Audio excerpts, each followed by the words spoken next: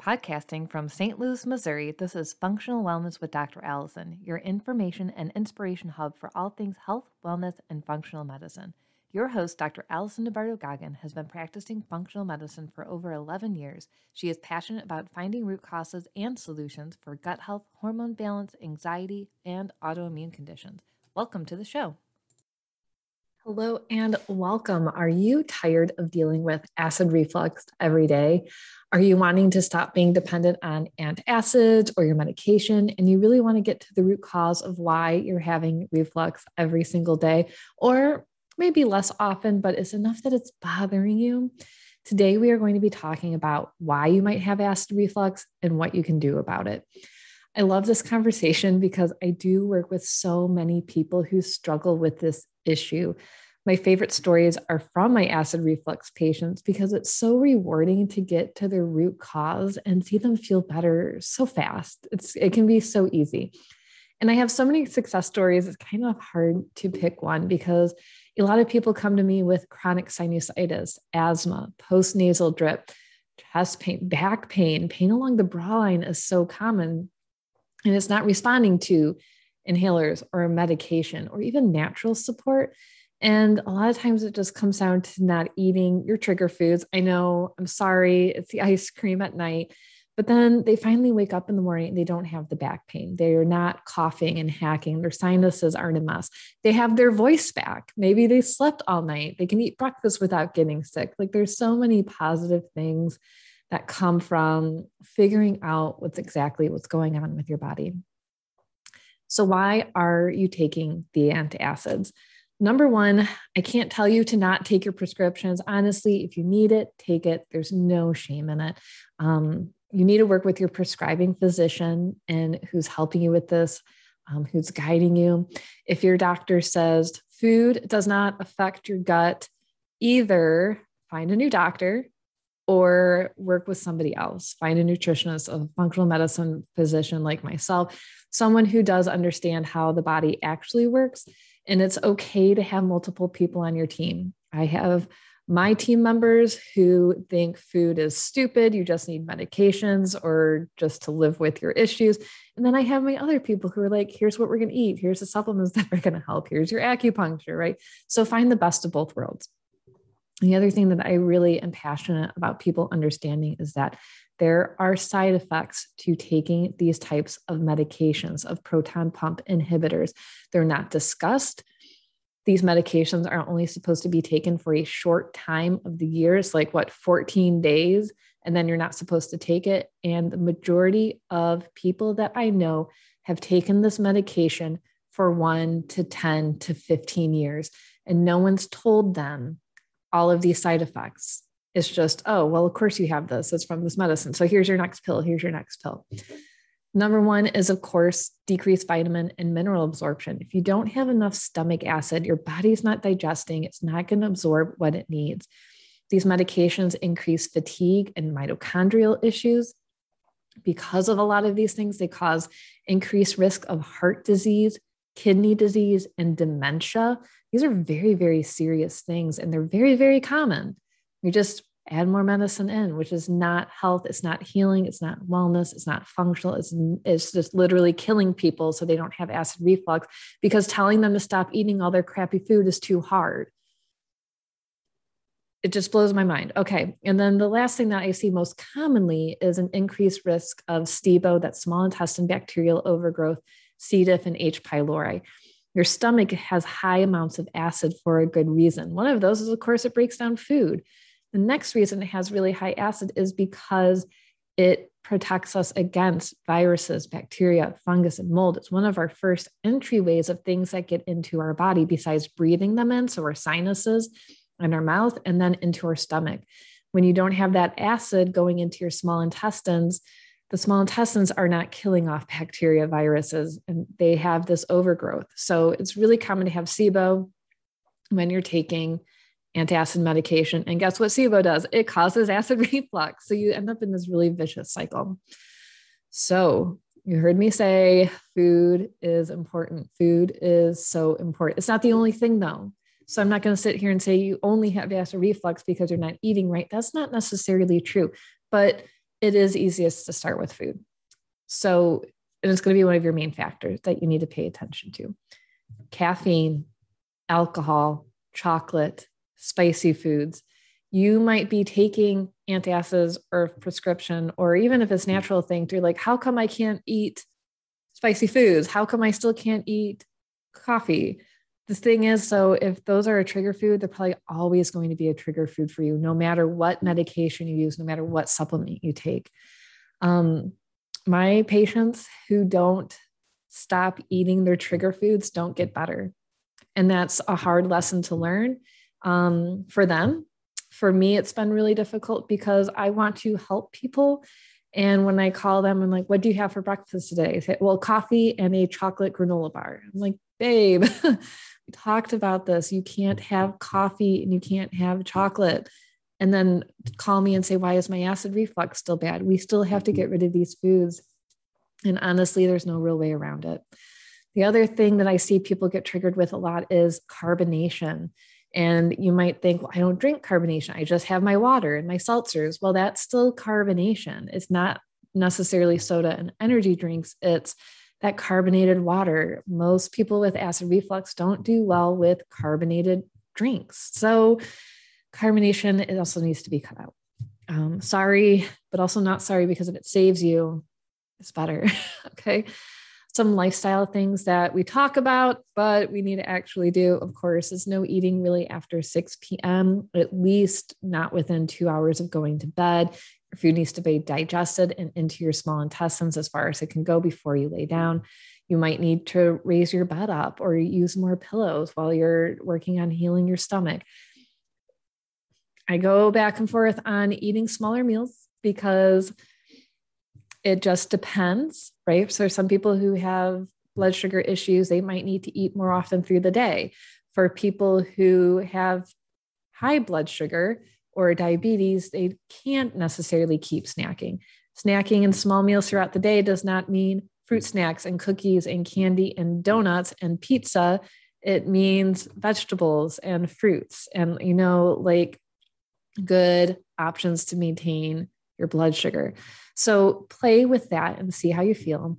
And then chewing your food. I can't stress this enough. People just literally inhale their food. We don't chew. We don't think. We just get it down and move on to the next thing. And this is a major factor in acid reflux. You need to slow down. The ideal, I think, is 30 chews per bite. And that's a long time. That's a lot of chewing.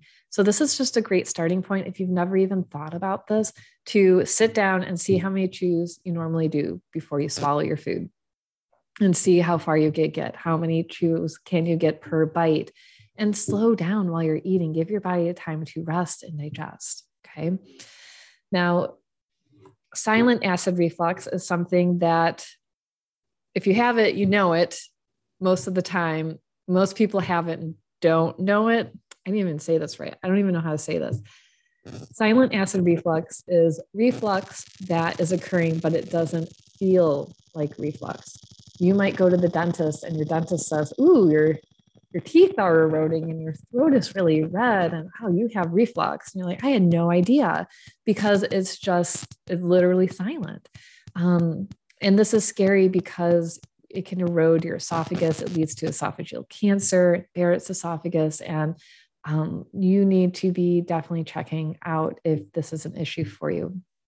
Postnasal drip is also connected to silent acid reflux as well as chronic sinusitis. So you might be thinking, I don't have acid reflux, but I have this chronic cough and I'm always having sinus infections that never get fixed. And part of that reason is because you laid down, all this acid is coming up. This is why I say no ice cream at night, no junk food at night, no soda, no chocolate at night, because it causes that acid reflux. And when you lay down, all that reflux is coming up through your throat, up into your sinuses, and then you're breathing it in, you're sleeping, and it's going into your lungs. And you wake up, you're coughing, you're hacking, you're not feeling good. And then you're like, wow, my lungs are really upset. So this is something we really need to pay attention to, especially if you say, my inhalers aren't working. And Allison, I'm taking all the supplements for my lungs and they're not working. Well, it's coming from somewhere else. Okay. All right, let's talk about supplements. What are we going to do? And there's a lot. So my warning with supplements always is don't run out and buy everything and spend $500. Like, try and figure it out first. Where I like to start with my people is to take some apple cider vinegar about half an hour before you eat. If you have burning or pain in your stomach, you might have an ulcer and you might need to actually be on antacid medication until that is healed and figured out. Then also, when you take digestive enzymes, you need to stay away from hydrochloric acid. Many people do really well just taking apple cider vinegar as basically their pre-enzyme and do great with it. You can take 1 to 2 tablespoons of it. Some people add it to water. Some people just take it straight. I don't care what you do as long as you get it down. I love using digestive enzymes. So the deal with enzymes is they are not a daily multivitamin supplement. They are digestive enzymes made to digest food. So you need to take them when you eat food. You can take 1 to 2 with each meal. I always say when it's pizza, beer, and wings night, you might need to take 3 or 4 or more. When I was pregnant with my son, I was taking like 6, 7, 8 because I just wasn't digesting food, and it helped break down food, helped with acid reflux, helped with bloating and gas and all of that other good stuff. So yay for pregnancy. Okay. I also really like aloe vera juice. Lily of the Desert, I think, is the brand that I use. They also have a mint flavor, which is really good. And that's great for calming down the stomach as well as the intestines and supporting digestive enzymes that way.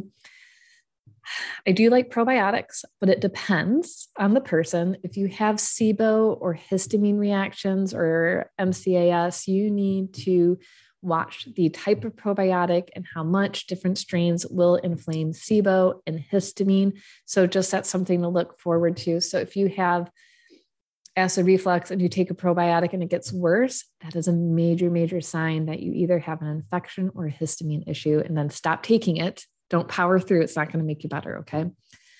Research has shown the following supplements are really helpful for stomach support and getting off of antacid medication: melatonin, tryptophan, methionine, vitamin B6, folic acid, TMG, zinc, and B12. And I'll link the research article to the podcast name here, so you can take a look at that.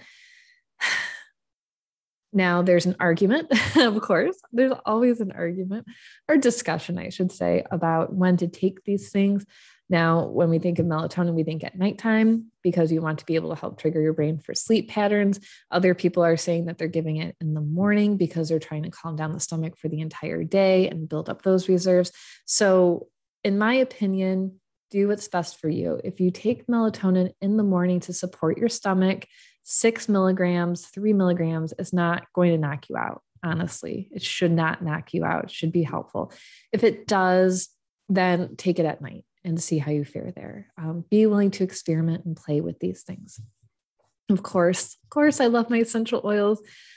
Ginger, copaiba, digestion can both be topically and internally. doTERRA has their digest tabs, which are chewable tablets for like on the spot support. Some people do really well with peppermint. Some people don't. It just depends on you and what your body needs. So I keep those on hand all the time for stomach issues. It's great. So when we start diving in more into root causes of acid reflux, infections do tend to be another major cause. So food and then infections, things like H. pylori and the protozoa and the worms essentially that come along with that are very, very common. So I love to do the GI map test, especially if there's skin issues like eczema, psoriasis, acne. It really helps us figure out which specific infections there are and then how to work with them. And H. pylori, of course, is an infection in the stomach, it's bacterial, and it can cause acid reflux. So I like to use that GI map test. And then, of course, we look at SIBO, that small intestine bacterial overgrowth. That's a simple breath test. You just drink a sugary solution, breathe into tubes over about 2 or 3 hours, and then send those in, and they let you know. So getting checked out for those underlying infections is really, really important, because you might change all your food and take all the things, but you're still not feeling good. You might have an infection you need to get taken care of. Next thing on my list is physical and structural concerns. Things like pyloric valve stenosis, hiatal hernia, and diaphragm dysfunction. All of the organs that live in that area really can get bunched up and cause reflux and pain, indigestion, gas, bloating, all of these things. So I recommend going to see a pelvic floor physical therapist who specializes in visceral health. If you need someone and you're not in St. Louis, let me know. We do have a ton of people in St. Louis. They're amazing. They do work on the diaphragm and the stomach and really help improve the function and blood flow and lymph flow to all of these organs. I've had it done myself. I'm going every week, and it has made a major change in my gut health. It's been wonderful. The other thing that I refer to is craniosacral support, which is just a very, very light touch throughout the body. And that does help my gut pain. It helps with muscle and nerve system relaxation. So that's a great tool to have for you as you're trying to figure all these things out. And of course, I would recommend an endoscopy or colonoscopy to make sure that there's nothing else going on. You still have to rule out these major players like ulcers and bleeding and scar tissue and cancer, all those big scary things. And it's easy to ignore and say, oh, I'm sure it's fine. I'm sure it's fine. But get yourself taken care of, make yourself a priority, and whatever happens, know that you're going to be taken care of and find the right people. 2 more things left. Okay. Eosinophilic esophagitis is a little known topic about unexplained GERD symptoms. It's an allergic response to a stimulus, whether it's food or an infection or allergies, things like mold, dander, metals, things like that. And it can cause acid reflux symptoms, a tightness in the throat, difficulty swallowing, chronic like throat clearing. So this is something that you need to look into. It can be autoimmune, and then working with the reflux from an autoimmune perspective can be very helpful as well. And that is highly dependent on the person. And then the last thing, of course, is stress, because stress can cause acid reflux. One of the reasons it does that is because that fight or flight shuts down the parasympathetic system, right? So we get stressed out, we go into fight or flight, the rest and digest gets turned down. What happens when the rest and digest gets turned down is that the stomach stops producing enough acid. And then what do we do when we're stressed out? We eat, we're emotional eaters, and then the food sits there and it starts to rot, and it sits up against that lining of the stomach. And then what starts coming up is all that rotting food, because the small intestine is highly chemically triggered, meaning there has to be the right amount of acid and things digested in order for that stomach valve, that pyloric sphincter, to open into the small intestines. And if that isn't triggered, it's got to go somewhere, right? It's either going to go up or down. So when we're stressed out and we eat, our body's not going to digest the way it needs to. Stress does not mean, oh my gosh, the world is ending. What am I going to do? It can look like you're eating in the car, you're eating standing up, you're fighting at the kitchen table with your kids because they didn't do homework again, right? You are distracted while you're eating. Distraction like watching TV, scrolling through social media can shut down that parasympathetic system. The brain will be like, no, we're busy. We can't eat right now. We're watching TV and we're mindlessly eating, and that shuts down our digestion. So if you don't feel stressed emotionally while you're eating, your body might just be distracted. So slowing down, chewing your food, coming into the moment, practicing that mindfulness can engage your stomach to create the right amount of acid, get your brain involved, and support that system. And then, of course, doing your vagus nerve exercises like gagging, gargling, enemas, doing the head turn with the eyes, all of those things can support digestion as well and help your body manage and process stress instead of bottling it up and like it coming out as all these issues. Okay. that's what I have for today. Thank you so much for tuning in. I really appreciate you being here.